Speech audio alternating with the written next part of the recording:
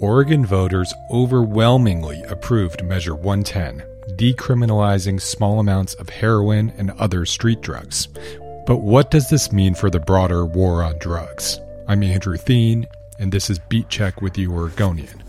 On this bonus episode, the Oregonian and Oregon Live's Noelle Crombie talks about Measure 110, how this isn't the first time the state took a historic step on drug reform, how the legislature is reacting, and why the pioneering vote is creating waves around the country and beyond. Here's our conversation. Noelle Crombie, thanks so much for taking time to talk today. Thanks for having me. So, a busy election day in Oregon, and nationally things are still in flux. But, here in Oregon, Measure 110 is really kind of a hugely significant measure that was approved by voters in an overwhelming manner. I'm hoping you can help us understand what exactly voters signed up for and where we go from here. Just to start, Oregon made history this week in this movement to reconsider the war on drugs. The state became the first to decriminalize small amounts of street drugs. We're talking about heroin and meth, cocaine, and the measure does a couple of really key things. First, it decriminalizes small amounts of those drugs. It also reduces criminal penalties for possession of larger amounts of those drugs. So what was a felony is now a misdemeanor. Previously, what was a misdemeanor drug possession is now a violation, which is the same as a traffic ticket. So those are two of the things that the law will do. And the third is it redirects tax revenue generated by marijuana sales toward programs that support treatment and addiction services. That means that money that now goes to schools and other government programs will now go toward a range of things that could include treatment. It doesn't have to include treatment, but it could include treatment. It could be to help a county or a nonprofit lease space for transitional housing. It could be to help support a peer support network or program. The idea being that the local jurisdiction or local organizations are in the best position to know what their communities need and how to respond to the local community. And so they will seek these funds through this kind of new panel that will be established under OHA. The panel will assess these applications, and then we'll begin to disperse this money. The idea is at some point next year. What's the national reaction then to Oregonians approving this measure? This is a national news story. Oregon is essentially a pioneer on this front in the country. I've gotten a lot of inquiries from around the country, from news organizations, even internationally, from people who want to know, what is it that the measure does, why Oregon? And so, I think that the interest is really high in this story. Why Oregon? That is a good question, right? I mean, there's 50 states. It could be anywhere, but why did this happen here? Yeah, I think that's a really, it's a really good question, and I can only speculate. There are a couple of ideas. First, hard to underestimate the campaign that was launched to support this measure. It was well funded by the Drug Policy Alliance, the same New York-based organization that was instrumental in Oregon's 2014 marijuana legalization measure. They were very organized. The message that they hammered was treatment, that Oregon has a high addiction rate, and that those people are poorly served by the criminal justice system. And The opposition was, there was opposition, but it was not well funded at all, and also seemed to be kind of late to the game. So I would say that just sort of from a campaign, from a political standpoint, that was just really strong organization, a lot of money, more than $4 million poured into that effort, but also. I think that this message of, there's this kind of futility to prosecuting people for small amounts of drugs, only to have them kind of churn through the criminal justice system, resonated with, I think, with Oregonians. I think there was, a thought that, the system now is pretty bad. Maybe this is a good time to experiment with another way of approaching addiction, moving it out of the criminal justice system and into kind of a more treatment-oriented approach. And also, I mean, I think look, this got huge support in Multnomah County. Right. 75% of voters here supported it. The state also just generally has a long history of progressive laws around marijuana. It was the first to decriminalize marijuana 50 years ago. 6 years ago, they legalized it outright. So, that's sort of a backdrop. The state has had some experience around loosening laws around drugs, at least in the case of marijuana. And so I think those factors played a role. Now, you mentioned that Oregon is a pioneer, and down in Salem, there's their pioneer statue on top of the whole Capitol building. You spoke to Senate President Peter Courtney. How's he handling this news, and what exactly are lawmakers supposed to do with this pretty overwhelming mandate from voters? Yeah, Senator Courtney could not emphasize enough what a big policy shift this represents for Oregon. He said it is the biggest policy change since Measure 11, which was, of course, the state's landmark mandatory sentencing laws passed, in '94, and so that tells you how big a deal this is for lawmakers, and the measure now needs to, be turned into legislation, and the senator was saying, they don't really have a blueprint for this. They're going to be figuring this out. There are a lot of factors to consider, the financing, financial implications. Also, he had some concerns that the law might not do enough to intervene in people's addiction. And so he wanted to take a lot of testimony around that, have some hearings. He was talking about a joint committee. That's the approach that the legislature took after marijuana legalization passed. They formed a committee dedicated to rolling out that policy. And so that was kind of the approach that he was favoring. So, Noel, you're kind of uniquely positioned to talk about this stuff as someone who's reported on marijuana throughout that whole, the time before passage and then following up, as well as your experience covering the criminal justice system.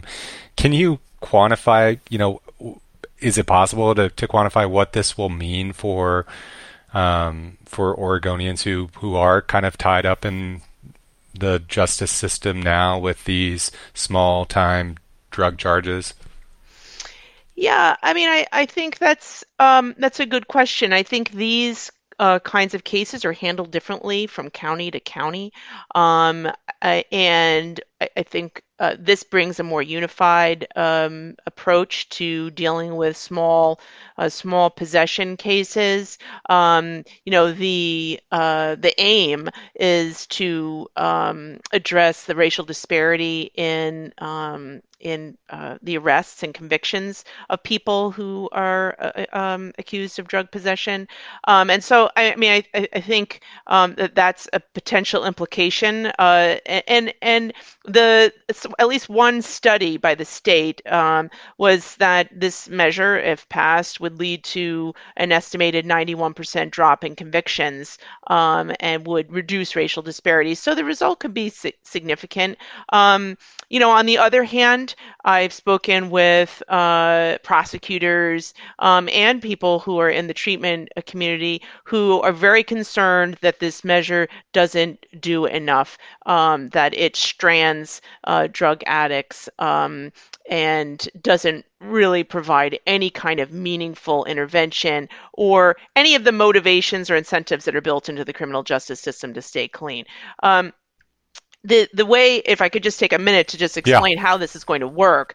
Now, if someone gets, if a police officer catches someone with, the small amount of drugs, they're subject to arrest and, jail and prosecution under the under Measure 110, starting next year. That is, if the law rolls out along the timelines that are spelled out in the measure, people who are caught with drugs will get a ticket similar to what they'd get for a speeding violation. They'll have Hmm. a choice within 45 days, pay a fine of $100 or agree to undergo substance abuse screening. It's a phone call of about maybe a half hour, 45 minutes, where they're screened for substance abuse problems, and then at the end, they'll be told about treatment services that are available to them. Whether they pursue those options, however, is up to them. It's a really significant change. I mean, it means people found with small amounts of drugs are no longer going to face arrest. They're not going to go to jail. They're not going to face the prospect of misdemeanor convictions on their record, which proponents of this measure said, those kinds of convictions or any kind of conviction is really sort of a collateral damage that can make it hard to find jobs and Yeah. housing. So, it's going to be a big change going forward. So let's say fast forward to March of next year, and we know someone, and they're pulled over, and they have or let's say they're for whatever reason they have a bag of let's choose another drug that's in the Oregon news now, psilocybin, on their person. Starting next year, they would not face criminal charges, or does the legislature have to act and set a framework? Yeah, the legislature has to act and set that Okay. framework. And the proponents of this measure are hoping that can roll out Yeah. according to the timelines that are spelled out. But Senator Courtney stressed that this is big and complicated, and they're not going to rush through this policy. That maybe he didn't say that there would be delays, but he also didn't commit to honoring the timelines in the measure. He said that it was too early to tell, Yeah. that there's a lot to consider here. And they're going to be dealing, obviously, with COVID fallout and any number of other budget issues. And this is a body that, has been plagued by kind of partisan walkouts that have disrupted activity in recent years. Yeah, but I think and the senator made clear. Look, he didn't. He said he did not vote for this, but Yeah. he understands that voters supported it, and they're going to. This policy will be put into place. It's just a question of what will it look like. Noel, the Drug Policy Alliance, do they view this as a kind of a test case for a national movement, or are those efforts already afoot elsewhere? Yeah, I think they do view this as this is the one victory that they hope. Or and I heard this yesterday in my conversations that this is an idea that they hope to be able to export to other states, and that when other states see how it looks here, they may be more inclined to adopt similar policies. The Drug Policy Alliance is a pretty influential criminal justice and drug policy reform group, and they've got a track record. We saw what they did with marijuana legalization, and they were obviously successful with this measure. How does this Oregon monumental step fit into the broader war on drugs? Is this a treaty ending that war, or just like one act in that play? I think it's probably a first first step, a significant first step. And I think what folks like the Drug Policy Alliance would say is this is the beginning of shifting kind of the paradigm and really shifting people's thinking about drug addiction and from one of criminal in nature to one of really mental health in nature. And so in that regard, it's a pretty radical idea. Anything else I should ask you? I mean, I think one other thing to add is that, and I don't know if this is significant, but, obviously the Drug Policy Alliance supported it, but this effort also got big money from Facebook founder and CEO Mark Zuckerberg. He gave $500,000 to it. ACLU of Oregon and also nationally, both organizations poured some money into this. John Legend, the singer, he also came out and supported it in the 11th hour, and so it was being watched sort of nationally. Well, thanks so much for all of your reporting on this and for taking time to talk about it. Yeah, thank you for having me. Thanks for listening to Beat Check with the Oregonian. If you like the show, please leave us a rating and review in Apple Podcasts. It helps others find the show. And please support this podcast and our local journalism with a subscription to Oregon Live. Go to OregonLive.com/pod support to find out more. And thank you. We'll be back Monday with a regular episode. Until next time.